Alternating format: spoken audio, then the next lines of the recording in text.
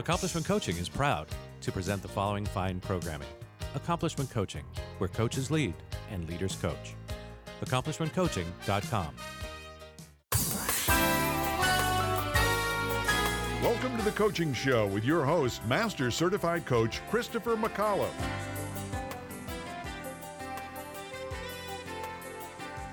And thank you. That's the voice of Dick Warren. My name is Christopher McAuliffe, Master Certified Coach, and you've arrived on a very, very, very sad and important day. This is The Coaching Show, and that there is Alex Terranova. You can find him at thedreammason.com. Alex, tell the people about yourself. Well, you start off with a sad day, and then you're like, that is Alex Terranova. Tell the people that. That's the saddest. That is the saddest. I don't know. I've been co-hosting this show with you for probably 2 or 3 years now. I don't know how long. It feels like longer. Right? It's been a while. And our lives, well, my lives, your life kind of stays the same. You get a little balder and grayer, but my life has been expanding and growing. I'm a coach. I'm a PCC, thedreammason.com. I host and created the Alchemy of Men retreat, which we're launching a second one this summer. I have a book coming out called How Dreams Are Built. I have also published Fictional Authenticity and a bestseller I was part of, Redefining Masculinity. Otherwise, I'm out here trying to cause trouble and not grow up, basically. And you're engaged to be married. Now, remind me, what was your status when we met you 2 or 3 years ago? We should really get that nailed down. When you met me?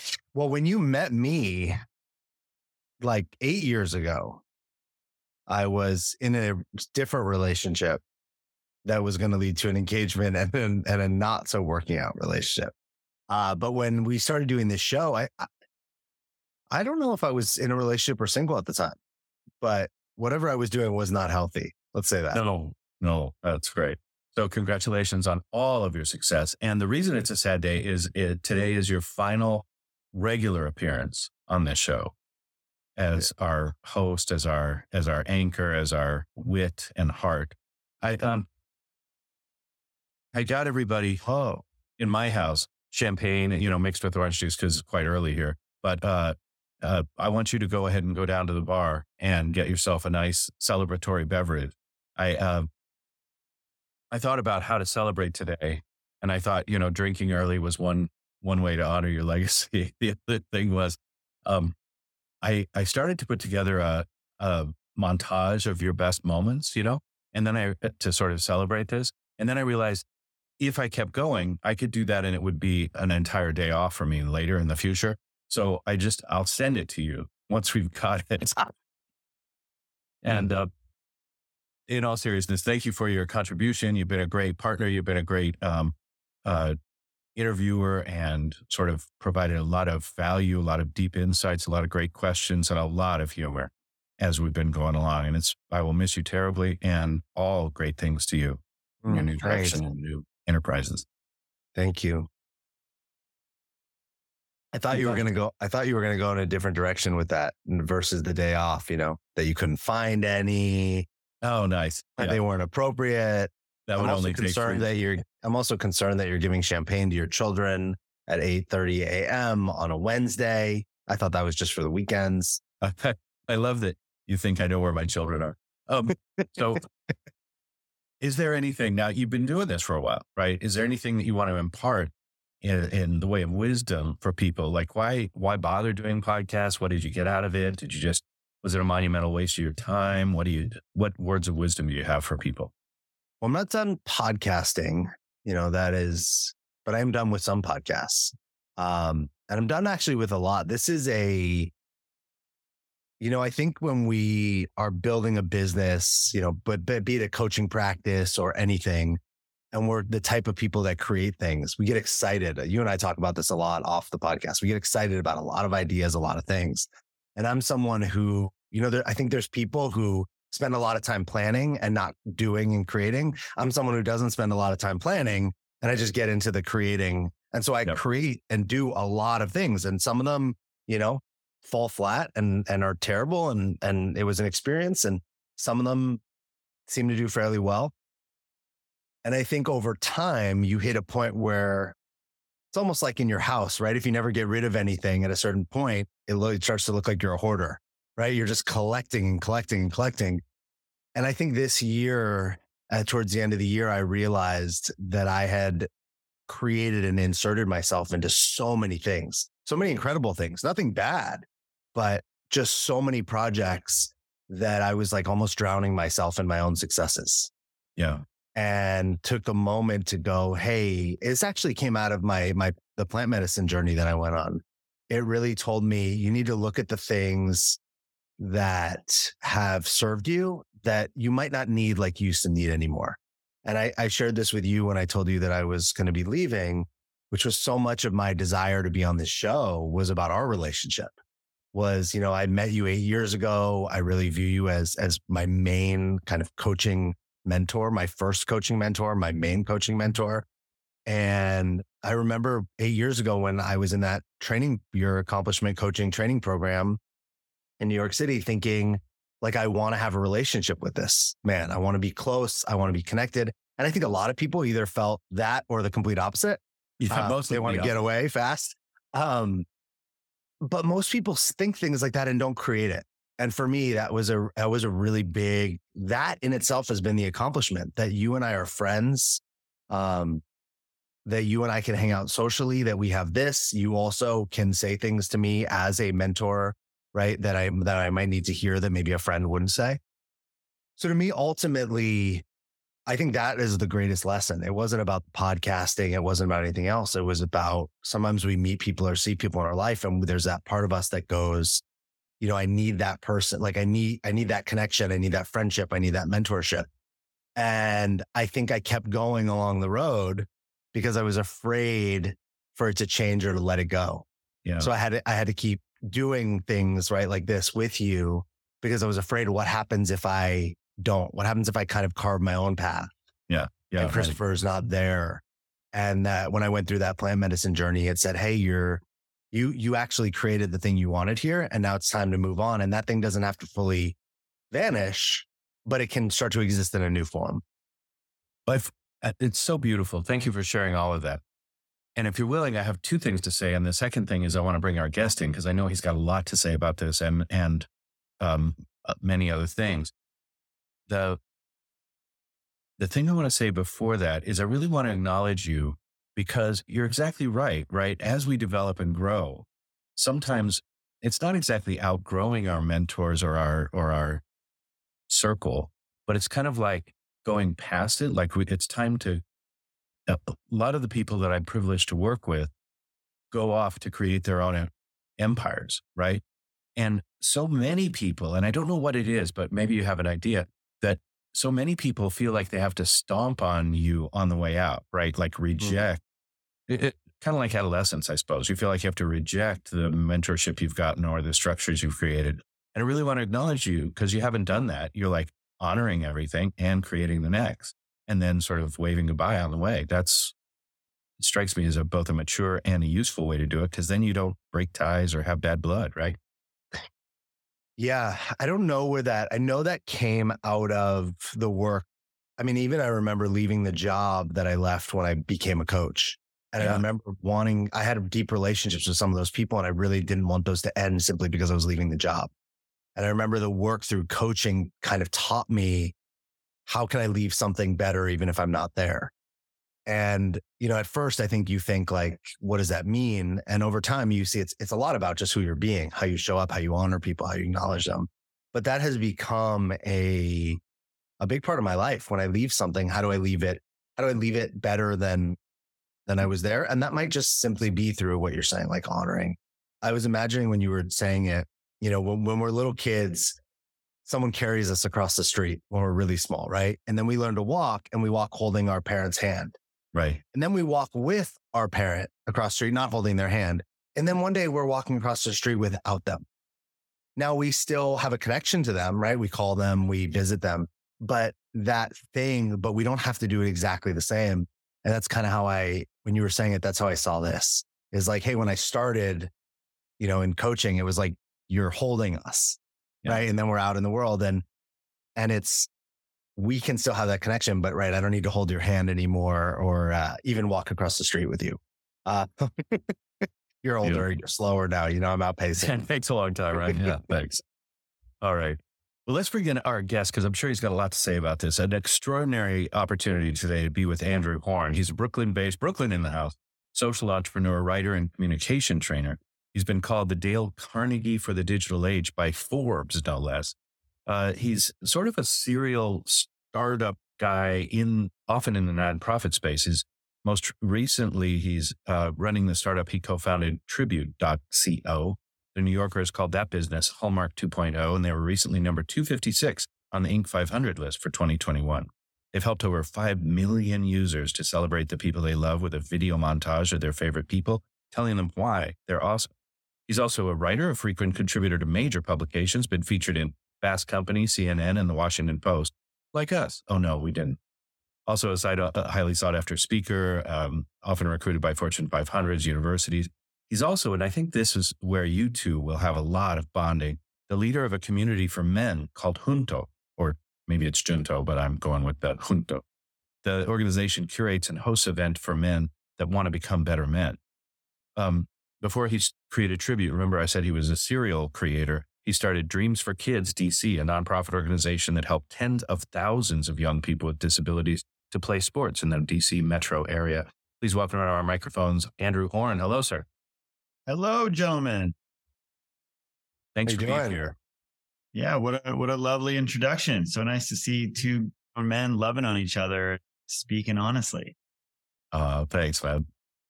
And that's kind of where I thought we might start. I mean, I know it's not the big deal. Tribute.co is the big deal. But let's start with, and am I saying it properly, Junto? So we go both ways. Technically, it would be junto, which means together in Spanish. So we're non-discriminatory. So whatever flows for you, which it seems like junto. So let's go with junto today. Okay. But people are not wrong if especially in other countries, they're saying junto. Okay, got it. So Alex does men's work. Let's hear about the men's work that you do and why it's important. Yeah. So we created a ritual rite of passage experience called the Junto about 6 years ago. And so now we've taken several hundred men through these wilderness experiences that are grounded in a few core pillars. The first is emotional mastery, is just providing men with the tools that they need to connect with their emotional experience through the lens of something called Gestalt awareness practice. And so basically the idea that so much of the woes of our modern world, we started Junto really in the aftermath of Me Too, is because people, but men specifically, really don't have an outlet to express the totality of their emotions. And so they sit there and fester and percolate under the surface until they're just too much to deal with. And then you get a lot of the types of antisocial negative behaviors, violence that we have become all too familiar with. And so we teach men some of the basic tools of emotional mastery. The second is I'm fascinated by the book Redefining Masculinity, which I think is a really interesting topic. So the second pillar for us is all about deconditioning. And so it's really understanding what is it that you have made it mean to be a man? What are the influences that have defined that part of your identity? What's the inculcation from society that is imprinted onto what it is that you think it means to be a man, which begets the bigger question of who are you?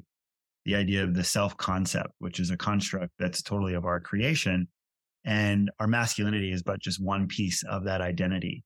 And when we start to inspect that piece of our identity and we show ourselves that what we have made it mean to be a man is really up to us. And a lot of times it's reinforced by all these things outside of us. But when we can manipulate that piece of our identity, it shows us that we can manipulate and form the totality of our identity and who we are. And I believe as a coach and as an entrepreneur that the most powerful force when it comes to sustainable behavior change is our identity. And so for me, I think that men's work is so fascinating because it can open up to the totality of this kind of identity work. And once we start asking big questions about who am I really like to help men to answer that question through the lens of personal values, purpose, and contribution, which is what do I care about? What matters to me? And then what am I committed to that's greater than the self? And what will I be remembered for? And giving men an opportunity to really define themselves on a bigger scale than that. So that's a bit of what we do. And yeah, we've got 3 coming up in the new year, which we're very excited about. And we just found out Dateline NBC is going to come and do a whole documentary on this next one, which would be very fun. Amazing. Go, Alex. No, that's incredible. How, I think that's a great, I just want to touch on that for a second, because there's a lot of people out there, whether they're doing men's retreats, women's retreats, somebody that just did accomplishment coaching, I saw online is creating a space for people that don't identify as men or women, right? They're like, there's a space for men, there's a space for women. What about people who don't feel that they fit in either? And I think I found one of the toughest parts is getting the message out there, right? Like just getting, I don't know if you've had this experience when we're trying to talk to men, what we get is a lot of women being like, oh, my husband needs this, right? And the men are running from it. And having something like Dateline come out is a huge area of exposure. How are you doing that to get this message that is often hard for the people that need to hear it to hear? How are you getting it out there? Curiosity and question. I find that men especially are so resistant to being told what is, who they need to be, what they need to do. And so much of what I've found most effective is leading in through the lens of curiosity, is providing questions that really are much more open-ended and allow men to come in on their own terms and really see where a lot of times they just have malformed understanding or definitions of what is it that you've made it mean to be a man. And when you ask most people that question, they don't really have an answer. They don't know where to begin, right? When you ask men, what is it that you're going to be remembered for? What are your values? The vast majority of those really just don't have those defined. And so I find that there's a great Rilke quote about loving the questions, the idea that, so often we're looking for solutions to perceived problems in our life, and that one of the best ways to live is really just to focus on the questions that we are asking ourselves and allowing ourselves to live those questions until one day we just find ourselves in the answer by our very life. And so I just love really thinking about what are the questions that we can be putting in front of men and all people really, but I mean, in this specific context, in front of men, that lead them down a path of self-discovery that's beneficial to them, as well as the relationships and the communities that they care about. That makes me think, it's a great way that you put it. It makes me think about how, we need space for things to develop. Part of me like leaving this and is creating more space. I'm not replacing it with something else. I'm creating space to see what will show up next. And what you made me think of when you just said that is often we're telling people, hey, this is why men need this thing, or this is why couples need this thing, or whatever it is. Yeah. And that's like putting more energy into the space. And what I hear when you talk about questions is I hear questions create actually a vacuum. They create the space for the emptiness for men to, or women or whoever to step into. So I love that. Yeah, absolutely. And I think that those spaces are really important. I've done a lot of research and pretty extensively about the loneliness epidemic, which is hitting men much harder than it is women, especially in America. And so you look at kind of the diminishing participation in social groups and clubs and fraternal organizations and all these places where men had community for so long, and they're just so rapidly declining. And the number of close relationships that men have, if you can believe it, it's less than one.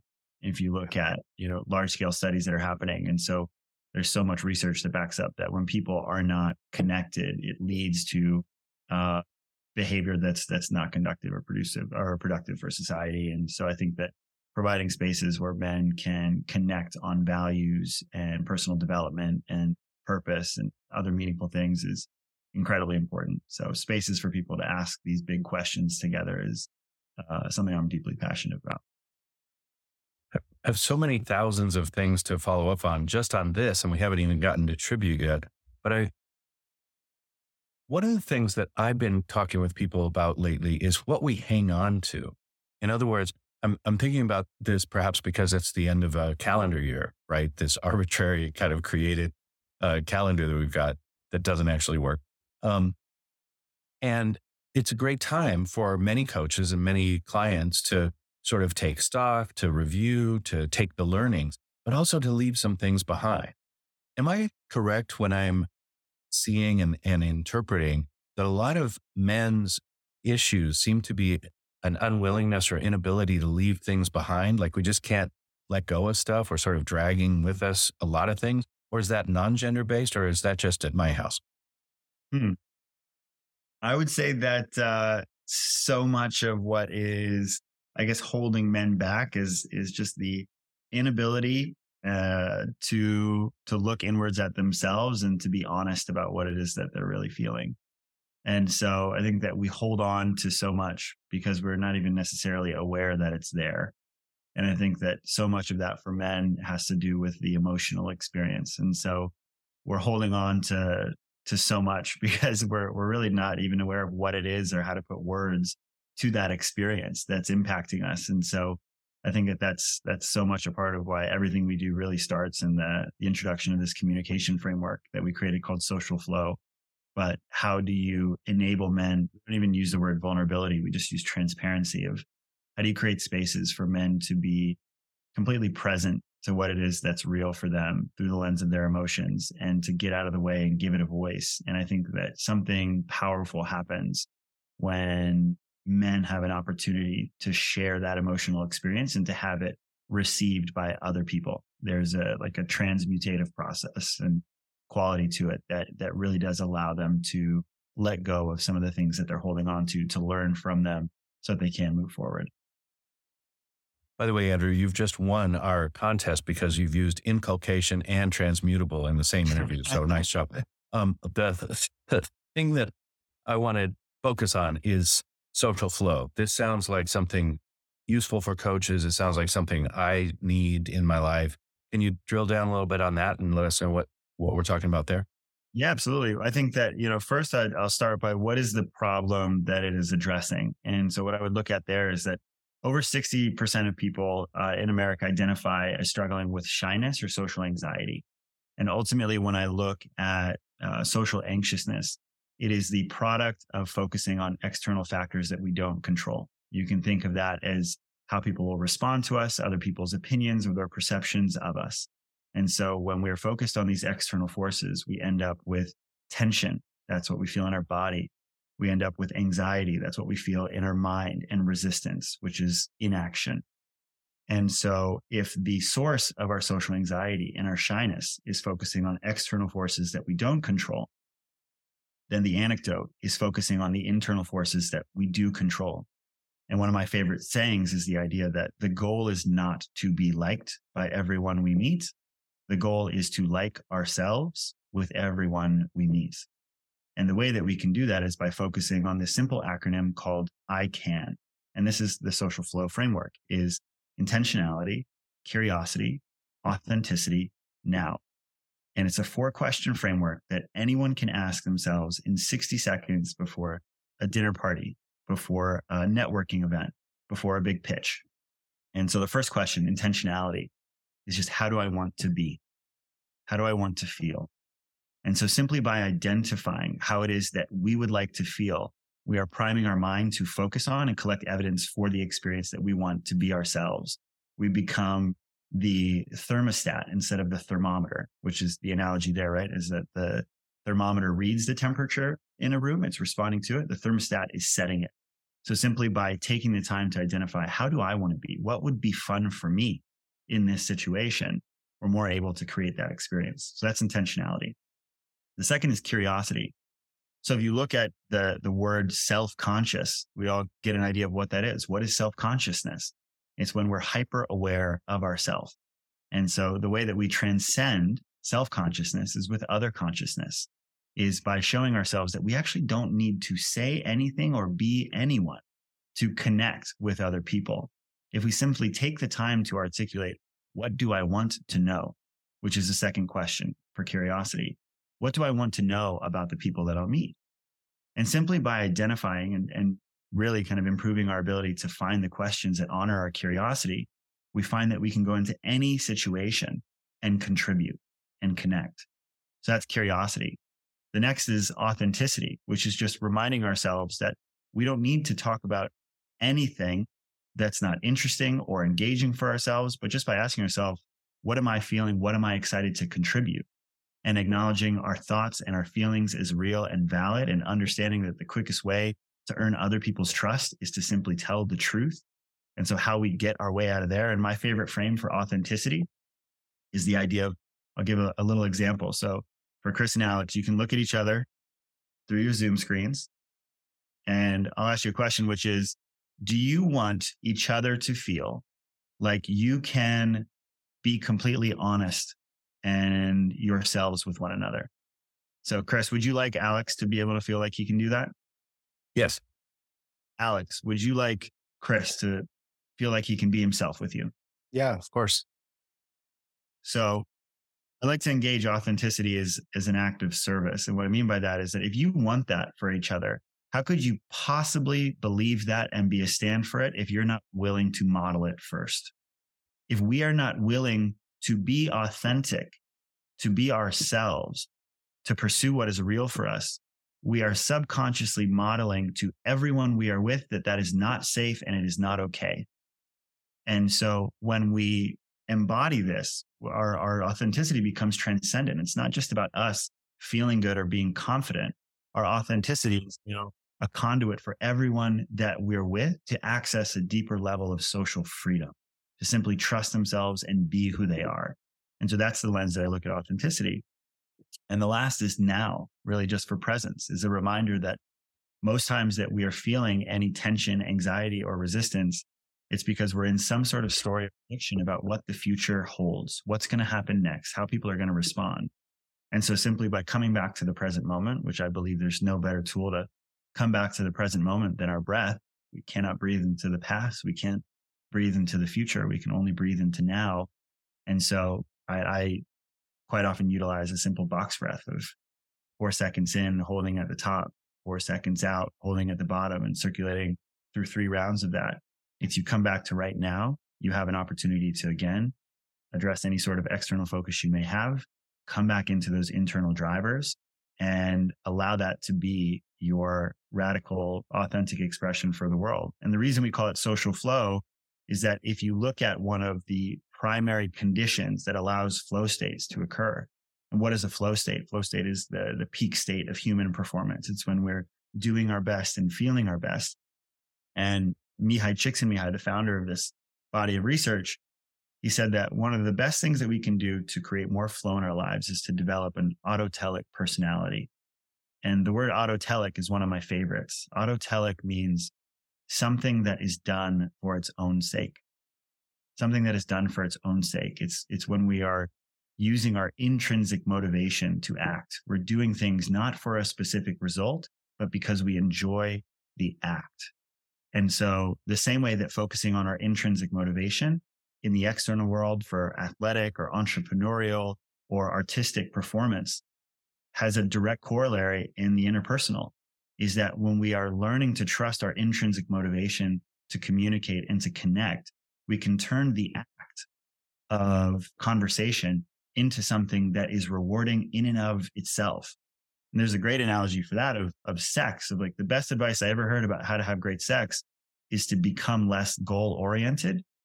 And if you're not so focused on finishing, then every aspect of making love becomes the main event. And I think similarly, where it is very helpful to have a clear goal, but to loosely hold that so that we can actually start to find out what makes it feel good to simply be with someone, communicating and connecting. So that's social flow. Wow. So glad I asked, and so grateful for you taking us through that. I am blown away and delighted and can't wait to do this on myself, my dog, every person I ever meet, and all my clients. Andrew, before we leave, and I know we want to get to tribute. That's the big, or one of the big things to talk about today. But let's let people know this men's work that you do, especially if I understand it properly. You take people out on wilderness trips. They're going to do. Is it 3 of those this coming year? So we have 3 in the next 5 months, and so we'll do this year, and then we also help men to start ongoing men's groups. Wonderful. So, and it's designed to help us as men express our emotions, get sort of deconditioned and create our identity based on some really sort of solid foundations of purpose, personal values, and contribution. Am I picking up what you're laying down there in terms of the men's work that you do? You nailed it, brother. Great. And Alex, with Alchemy of Men, what are you doing there? Is it similar work? Is it different work? I just want to make sure that the 3 men that are listening, I'm teasing, are clear on what opportunities there are. Because I know that I'm getting excited about all these things, like, if only because it gives me a vacation from my family. Often when I speak to men about men's work or men's retreats, I notice I'm coming from like a judgy filter. I'm like judging what they're doing and analyzing what they're doing. And I don't know if I was doing that now and you just impressed me. So you went above and beyond that, or I wasn't doing it. But I texted Bob, my co-leader, who Christopher knows, of Alchemy of Men. And I was like, man, I sent him your Junto link. And I was like, I'm interviewing this guy right now. He's saying the exact same things we say, but more clearly. So I'm loving this. I love what you just shared. You actually put a lot of things into language that I don't think we had the concrete language for. Like, we're talking about it, but hadn't. It's almost like you had it through a filter that had it come out really fine, right? Where our brushstroke is just like a lot wider. But ultimately, it felt good in 2 ways. One, as I was listening, I was like, man, you're the first person I've heard talk about men's work like this. In this, like, men can create it for themselves, and that whatever they're feeling is right, and that there is no model of what a man is supposed to be. And there's a lot more that you said, obviously, but and that's why we created Alchemy of Men Retreat, because we felt like the things that you're describing, we were feeling, and we couldn't find it. We didn't know you existed. And so we created our own, and now we've only done it one time. We're on the process for a second, but I'm really impressed. I think it sounds great. I'm like, it has me be curious to come experience your version, to see like how we can make, right. Not to obviously copy you, but like how we can enhance and make ours better through what we get from your experience. I'd love to collaborate, like a whole part of the Junto. And if you go to our website, you'll see that when you go to our resources, we've got our resources are our competitors, right? And it's the idea that so much of what I wanted to create the Junto around was I have a specific approach to this that I think is really valuable, but the idea that we could address all of the different modalities and approaches is just, ludicrous. And so I wanted to highlight other people who are doing similar work and to really highlight all the different things that are available for men that are curious about personal transformation and modern masculinity. And, if you're curious about this stuff, I think one of the most fascinating lens to really encapsulate men's work societally that's interesting, and we'll get to Tribute, but honestly, Tribute's simple, and it's summed up by your piece of art, you, Chris, which is that who do you love most in the world? And just tell him. That's as simple as it. As much as I could tell you on this show, if you were to just take 30 minutes at the end of your year and just look at your top 10 friends and family members who've impacted your life, and you just told them exactly why you love them, your life will transform. And that will be the best investment of your time that you will have made all year. Is appreciation transforms our relationships. Tribute is a video platform that has made it easy to create these video montages, sharing your appreciation and love for the people you care about. And so we can come back to that for sure. But on the men's work front, one of the really interesting things about the identity, and when you look at why I call ours a ritual rite of passage, is that if you look throughout the history of basically kind of modern civilization, you have always had very clear rites of passage built into society. And the reason that was very important, especially in older societies where gender roles were more clarified and strict, kind of because they had to be. I think that we exist in a time of technology and equity that is appropriate and really beautiful, but also, for cavemen, there was probably a little bit more of a need for men to be in the role of warrior and hunter, and women to be in the role of nurturer. And then obviously, as we've evolved into modern times, those specific and very rigid gender roles no longer serve society or human flourishing. So we're going beyond them. But if you look at even the transition of boy to man, what's powerful about a rite of passage is that when a rite of passage is something that defines a shift or transformation in one's roles and responsibility in a community. So basically what would happen is that if you're a boy, you don't really have responsibility to your tribe. But when you become a man, what would happen is that rites of passage would define, here are the new expectations and responsibilities of how we need you to be for our community to thrive. And again, we talk about identity as the primary driver of human behavior.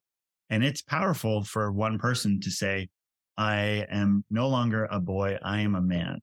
And that will have an impact on your behavior if you believe it. But what's even more powerful to refine that new identity, especially when it's happening very quickly, is for a community of people to reflect that back to you and say, you are a man. And when you have a community that is reflecting that new identity, you're more likely to express those behaviors. And so I think what's interesting, and what I addressed before, that we're no longer in a time where such rigid gender roles are required for human flourishing. And in a lot of ways, they're counterproductive. So you talk about redefining masculinity. And what I oftentimes say is that, tired of presentations with no impact, no inspiration, and no traction? Do dull speakers have you and your team disengaged and distracted by smartphones? Christopher McAuliffe brings energy, insights, and 2 decades of experience, delivered with punch, humor, and heart. Your team will leave energized, uplifted, and with a sense of purpose. Visit ChristopherMcAuliffe.com to bring some heat to your next speaking engagement. McAuliffe. ChristopherMcAuliffe.com. Are you seeking to change your career to something that is both fulfilling and challenging? Do you want to help people reach their full potential and strive to achieve their dreams? Would you like to inspire those around you and help create a better world? If you're serious about a career change or just want to explore the craft of personal coaching, contact Accomplishment Coaching. With locations across the country in Washington, D.C., Seattle, Chicago, New York City, and San Diego, Accomplishment Coaching is the leading institution in personal coaching. Our staff carefully monitors the entire program, live during the training process, and have met the strict standards of ICF International to achieve accreditation. Through a focus on quality instruction rather than endless modules of training, Accomplishment Coaching will guide you from your very first step all the way to becoming one of the finest coaches in the world. Visit AccomplishmentCoaching.com to learn more. Accomplishment Coaching, where coaches lead and leaders coach. Christopher McAuliffe is your source for the latest in the world of personal coaching. Whether it be speaking with such luminaries as Deepak Chopra or getting the newest techniques and innovation, the Coaching Show is always on the cutting edge of what's happening now. The Coaching Show is brought to you by Accomplishment Coaching, home of the world's finest coach training program. Here is Christopher McAuliffe, Master Certified Coach. Rites of passage for a very long time were rigid in their definitions of what it meant to be a man. And I will not tell you what it means to be a man. I believe that only you can do that. But I believe that you have a responsibility to society and the people you care about to become very clear about what that means for you, so that you are acting in such a way that is honoring of yourself and the people that you care about. And the same way that having, that well-defined identity that the community said, here's what it means to be a man, reflected was important. What's really valuable is providing men with an opportunity to define on their own terms, here's what it means to be a man, and to be reflected and held accountable by a group of men who are doing the exact same thing for themselves. Because that's when it actually sticks and we make it meaningful and it starts to drive sustainable behavior change. So, and the reason why rites of passage are important is because we talked about I oftentimes call it Peter Pan syndrome. But if you look at one of the built-in rites of passage that we've had in modern civilization, we'll just look at America, is when did men in the 1950s and 60s typically get married and have children? At what age? In their 20s. Yeah. Early 20s. Right. You're getting married when you're 21, 22. You're having kids when you're 25, 26. And so what happens is that this is a rite of passage in the sense that you are at marriage, you're being received as committing to someone else. You're no longer focused on the self. Child, same fundamental values are being expressed there. You are prioritizing someone else other than the self. And if you look at now when men are getting married and having children, and it's in their mid-30s, so that's a lot of time to continue focusing on the self. And I think that it's that's one of the fundamental ones that I look at. I think where a lot of our woes come in is that you have I call it Peter Pan syndrome, but if you're on TikTok, they probably call it like F-boy, is someone who's just totally self-absorbed and focused on themselves. And these rites of passage are so important to help men to understand that the need to prioritize and focus on things that are greater than themselves to flourish as humans. So I thought that piece of context might be interesting because I think it's contextualized. You're talking about something that I don't even know if we view things like marriage, like if we're conscious that they are rites of passages, right? They're just like a thing we do. If we were in an indigenous community, a rite of passage would be extremely clear, right? It wouldn't just be a thing that we do. But in the Western world, right, we've eliminated almost all of them, and we have them in these ways, but they're not like very clear intentionally that that's the experience you're having. I wasn't present to this at all. And I love how you explained it. Evan, my fiance, just brought to me, she's reading a book called The Conscious Bride, which was referred to her as like, you have to read this book. And she shared a little of it with me. And one of the things she shared with me was this aspect about ritual and how, because we haven't really done ritual and we haven't empowered ritual, often when we get to moments where rituals are happening, it unearths all of our stuff. Which is why when, as you're planning a marriage and creating it, it's like you're getting triggered and tested and find it being such a challenging moment because you actually haven't had the experience of like moving through different phases of your life intentionally. So I really love how you're talking about it. Even how you said the new expectations and responsibilities, whether that be for your community, your family, your society. And we really don't have that, right? Like what is, as a man or a woman, you graduate college or maybe you don't go to college, but you leave high school, you go into the world and it's not presented, right? Like there is no, hey, this is what's expected of you. This is who you should be. Or even asking you, who do you want to be? What do you want to be held to or expected of you? And I think, again, you look at religious institutions and the declining participation in those, and obviously, there are many woes, but if we're just looking at the aspect of a values-based community, it's that for so long, that was the primary institution and still is where people are tied into a values-based community. You can disagree about certain aspects of that, but the community aspect is something that is fundamental for human flourishing. And as we're no longer participating in these types of values-based institutions, something else needs to take its place. And, that's why I'm so excited to see more people like yourself and others who are creating these kinds of spaces. Community is fundamental for human flourishing. What a beautiful man. I'm going to go back and read everything you've ever written. I just love the turn of phrase. I also want to contribute this little item, The Art of Gathering by Priya Parker. I was just gifted this book by a friend of mine who's an extraordinary woman who is both a Reform rabbi and works in the hospice care with, death and dying. And just as a support, have you read it or either of you? Not yet. Oh, yeah. Priya's a friend. I had her on my podcast a couple of years ago. She said one of my favorite things ever about ritual, which you just mentioned, is she said the difference between routine and ritual is one word, and that one word is intention. And so routine is just that which we do frequently, and a ritual is something that we do frequently with intention. And I love that. You turn of phrase. She's great. That's true so far. I feel like I'm a little bit behind in everything we've talked about. So thanks for being out on the cutting edge and doing the advanced work for so many of us. What is that podcast and where do we find it? So I was doing a podcast for several years called What's the Big Idea? We've taken a little bit of a hiatus.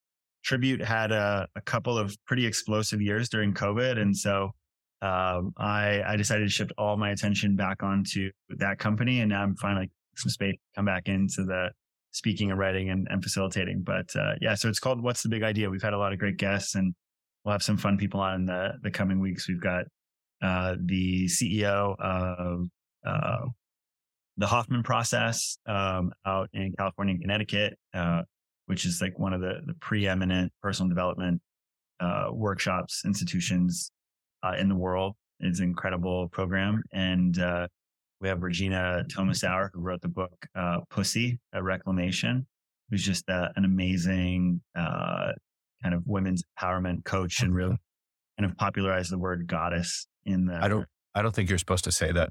Anyway, go ahead. Which is exactly why she wrote it. Clear.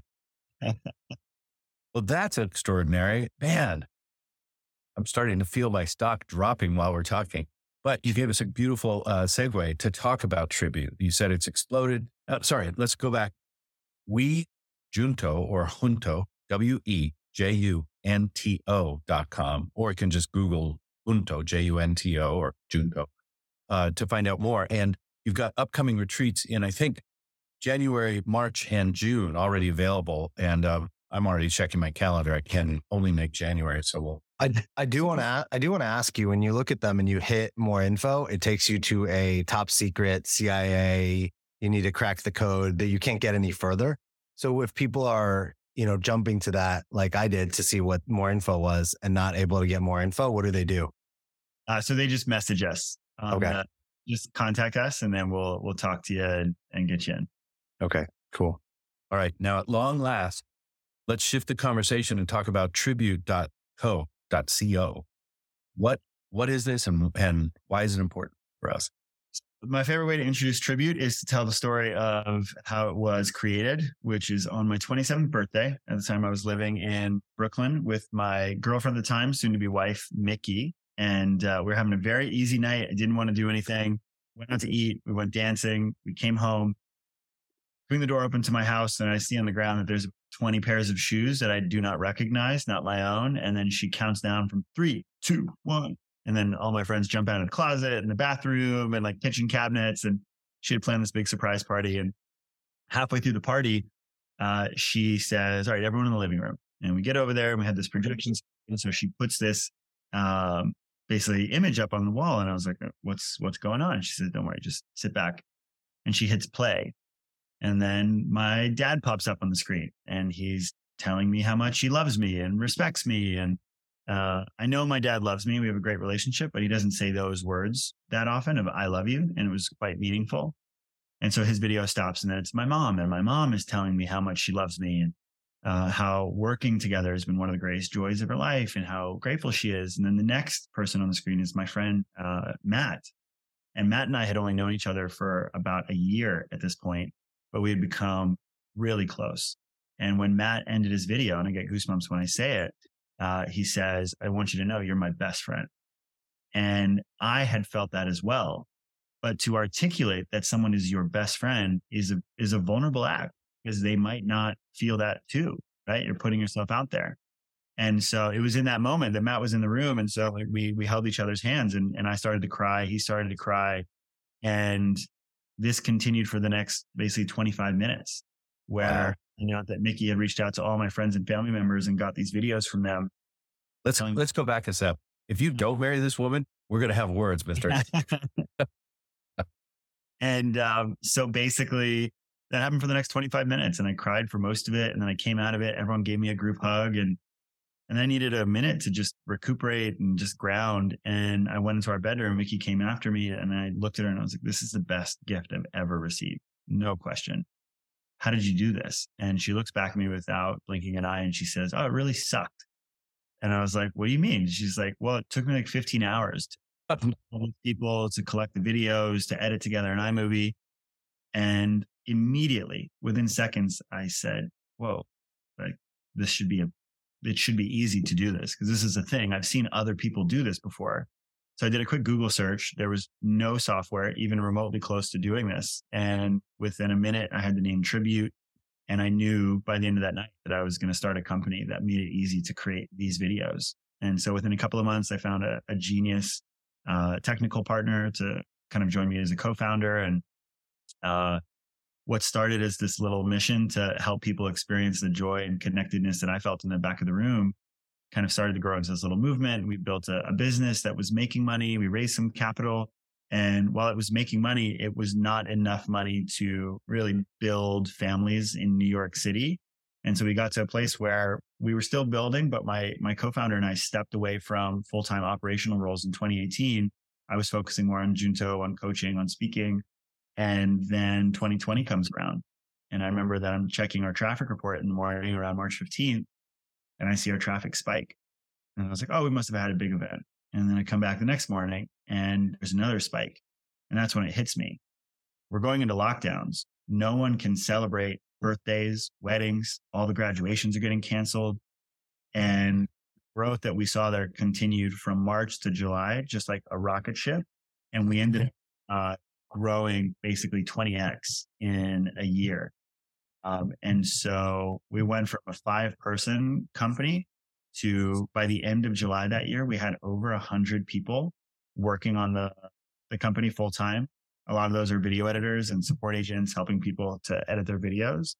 And now we've come back to earth, but I mean, it's still, really healthy, multi-million-dollar company. And it was wild because I just love this thing so much. And I was excited to continue building it, even when it was my side hustle. We stayed alive. And now it's become this thing that's really spawned a whole industry. There's a bunch of competitors that do it. Hallmark just launched video cards recently. And we were in the Inc. 500 for 2021, which was a very cool milestone to come back. Yeah. And yeah, it's been an amazing journey. So if I want to do this for, say, I don't know, Alex or somebody, and what do? I go to tribute.co, and is there some easy guide there to walk me through it? You go to the homepage, you'd say, who's the video for? You'd enter the name, you'd enter the due date when you want submissions in by. We encourage people to select a prompt or two, which is, what do you love about Alex? What's your favorite memory? What do you appreciate about them? So that there's really kind of a collective cohesion to the appreciation and gratitude that's being shared. And then there's a couple of options. So for $25, you can essentially come and do it all yourself. People just come to a simple paid tribute.co/Alex, where they can record from a phone or desktop. Just go back into our simple editing platform. You just drag and drop how you want, add music, the whole nine. And we also have a concierge product where if you don't want to do anything, you can literally just create your page in 60 seconds and someone on our team will take care of all the editing, all the customer support, and basically just deliver you a finalized video when you tell us you need it. That's the one I want because, I don't have a lot of time for Alex. So how much is that? That's $99. What a deal. So I got to share, I don't know if it was Tribute because I think it might have been, but I don't know because for my 40th, I got a video like this. Yeah. And it might have been Tribute. I obviously I didn't plan it for myself, right? My fiance gave it to me. But I woke up on the morning of my 40th and she's like, I have a surprise for you. And she pulled out the computer and, played this video. And same exact experience, right? No one was there that you described, but right. It was all, and I was sitting there like crying and, there's people that I was really close with and there's people that not so much, but they're like people that, know me and acknowledge me. And it was also funny because you see how different people do it through generations, right? Like my dad's video, clearly he didn't really get what he was doing. And versus like my friends who they clearly set themselves up to record a great video. So it was entertaining. It was emotional. It really hit hard. And then I got to participate in one of these for a friend. That was definitely Tribute that I got sent and asked, to create content for.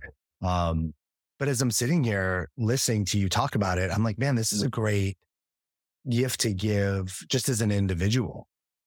I was thinking every year I give gifts to clients and I usually find something. I'll send them a journal, I'll send them a mug, I'll find something, right? So last year I sent everybody a unique book to each person. And this year I was like, I don't really know what I want to give.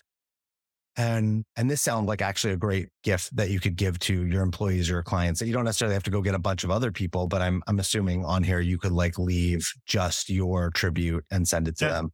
You actually, I'm happy that you talked about that. I was going to bridge into that. So we launched a new product this year that's called Tribute Greetings, which is exactly for what you're talking about. Is that for a long time, we were just a group tribute, and we launched a new product this year, which is one-to-one tribute messages where you can not only leave a meaningful video message, but you can also attach a gift card and soon physical gifts to that.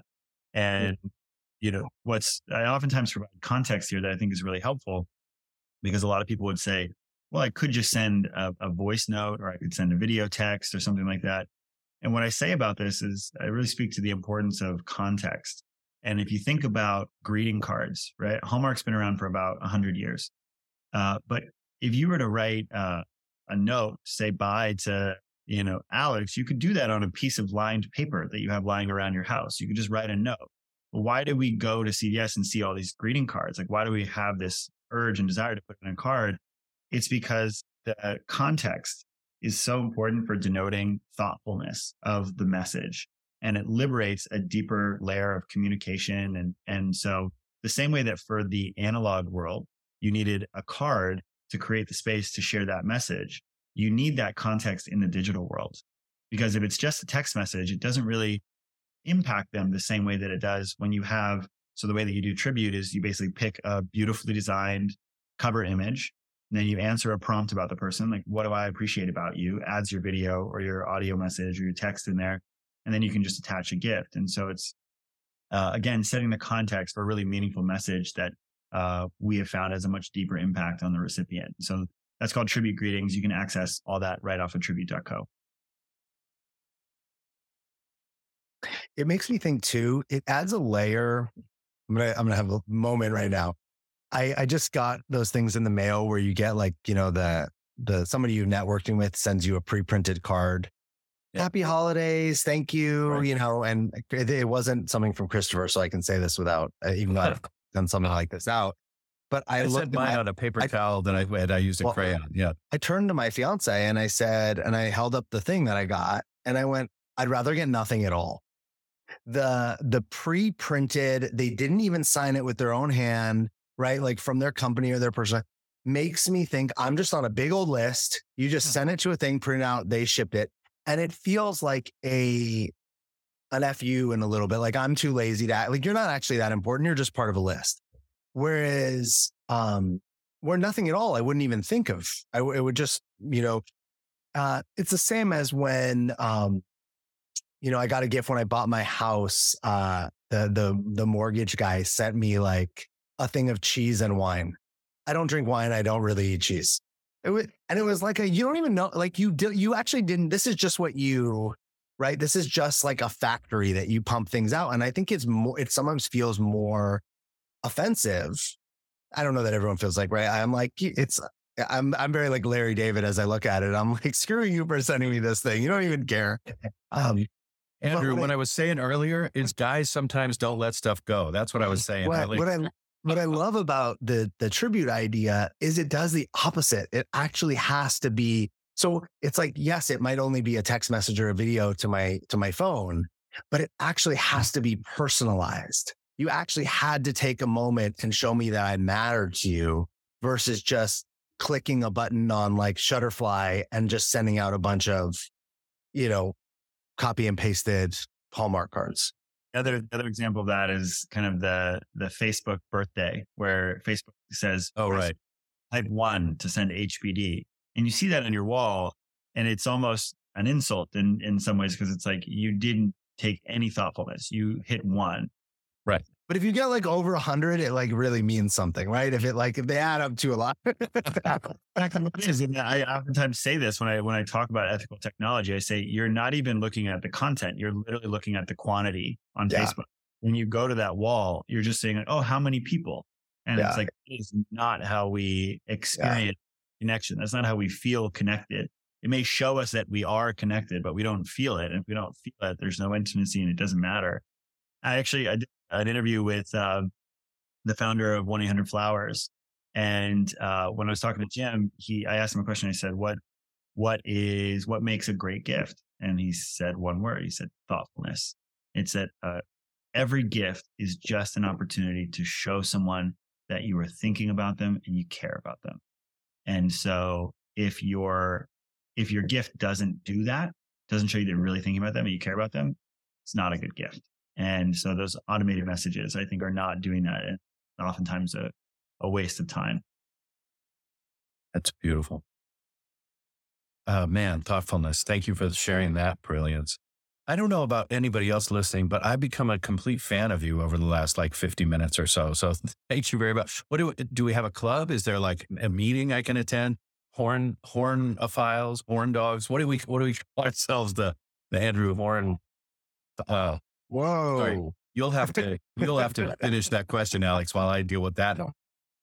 Well, instead of us trying to collect you and, put you on a shelf for the holiday season, what do you want to leave us with? So what's like a last word that you can gift us and our audience with? Yeah, I would say, I've been looking at Chris's beautiful artwork behind him that says, who do you love the most? Tell them, show them now. Somehow, anyhow, give love. And I'd say that, again, the most important thing that I could do for myself, or that I think anyone could do for themselves, is just to ask themselves a question of who are the people who have made your year? Who are the people who have had your back, who have made you laugh, provided you with meaningful memories, and to simply take note of those meaningful relationships in your life. And I have this mantra at my company. I have it as a personal mantra. And it's this shift on a popular turn of phrase, which is, we all remember this when we were younger and we'd tease a sibling or someone on the schoolyard, and a parent or a teacher would say, if you don't have anything nice to say, don't say it at all. And so I realized that if you take the don'ts out of that statement, it becomes exponentially more powerful. And it's, if you have anything nice to say it all. And what I would say is, as you are going to the end of your year, as you are reflecting, as we often do, that I would highly invite everyone to think about who those people are who made your year. And if you have anything nice to say it all. But when we share our appreciation with people, something magical happens. They know that they matter. Our relationships transform. And it's, I think the investing in our important relationships is the single most important thing we can do for living a life well lived. And so I would encourage everyone to do that, and hopefully remind myself to do it as well, which I will be. Beautiful, beautiful message. The websites are WeJunto, WeJunto.com, and tribute.co.co. Andrew Horn, it's been a delight and a privilege to be with you. Thank you so much. Don't forget also the podcast. Go find out wherever fine podcasts are available. What's the big idea? And check out Andrew's podcast from before and from now. You are very generous and are offering a $29 value, a free DIY tribute. How can our listeners get that wonderful gift? Why don't we say that if you, do we have a timeline of when this will be released? And Couple of days. Great. So I'm going to give everyone who's listening to this an opportunity to create a tribute free of charge. So all you're going to need to do is enter the coaching show on Tribute when you're checking out, and you'll get $29 off your DIY tribute. What a beautiful and very, very generous gift. Thank you so much. All right. Man, I cannot wait for the next time our paths cross. Thank you so much for all the great work that you're doing, and congratulations again on your impending nuptials and everything else that's going on with you. Speaking of impending nuptials, Mr. Terranova, thank you so much for all these years of brilliance and support and insight and hilarity. Thank you for all the great work that you're doing to make people's lives better in so many ways. The book is Fictional Authenticity. The other book is Redefining Masculinity. The new book is called How Dreams Are Built. How Dreams Are Built. You can find out more about Alex Terranova by going to thedreammason.com. Anything else you want to let people know? What would you like? I was just thinking, if you really want to appreciate me, you should send me a tribute video and maybe a bicycle. Then I'll really know. Post something on Facebook, but then I'll know. He's got no excuse now because he's got the free code. So yeah, look at that. But it won't mean anything if he uses his free code on me. He's got to use that on someone who doesn't listen to this podcast. I've only got one free one. I really have to think about it, Alex. That's kidding. No, it's been so great being here and doing this with you. I remember when I started, I was like so nervous. I was like, oh, I hope I don't let him down. I hope I do a good enough job. And, 3 years later, I couldn't care less what you think. It's amazing. No, I'm really grateful that, I've got to meet people on this show that I never would have met.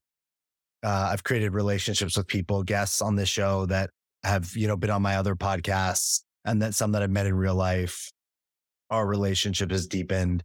This experience with you has been such a gift, such a gift. And I look forward to when, I definitely will be back on this show, from here and then, but this time has been really special. Thank you. It's been extraordinary, and we are honored to be with you. Continued success in everything. And, come by the house from time to time. I mean, call first, but we'd love to see you. And I can't wait to celebrate with you in March, in your special day. Once again, our dear listener, thank you so much for being with us again. As each and every week, we bring you people out on the cutting edge, people that are just plain interesting, people you need to know about in the coaching world. It's been my privilege to do this show for over 20 years. And I am grateful most of all in my life for you, our dear listeners who show up and listen and subscribe and do things. I thank you for your listenership. We'll have one more episode this year next week. Most of all, I thank you for everything that you're doing out in the world with the humans. Thanks for being vessels of love and being in the world. And we'll talk to you next week. Thank you all. That's it for today's episode. Thanks for listening to The Coaching Show. We will talk to you next week.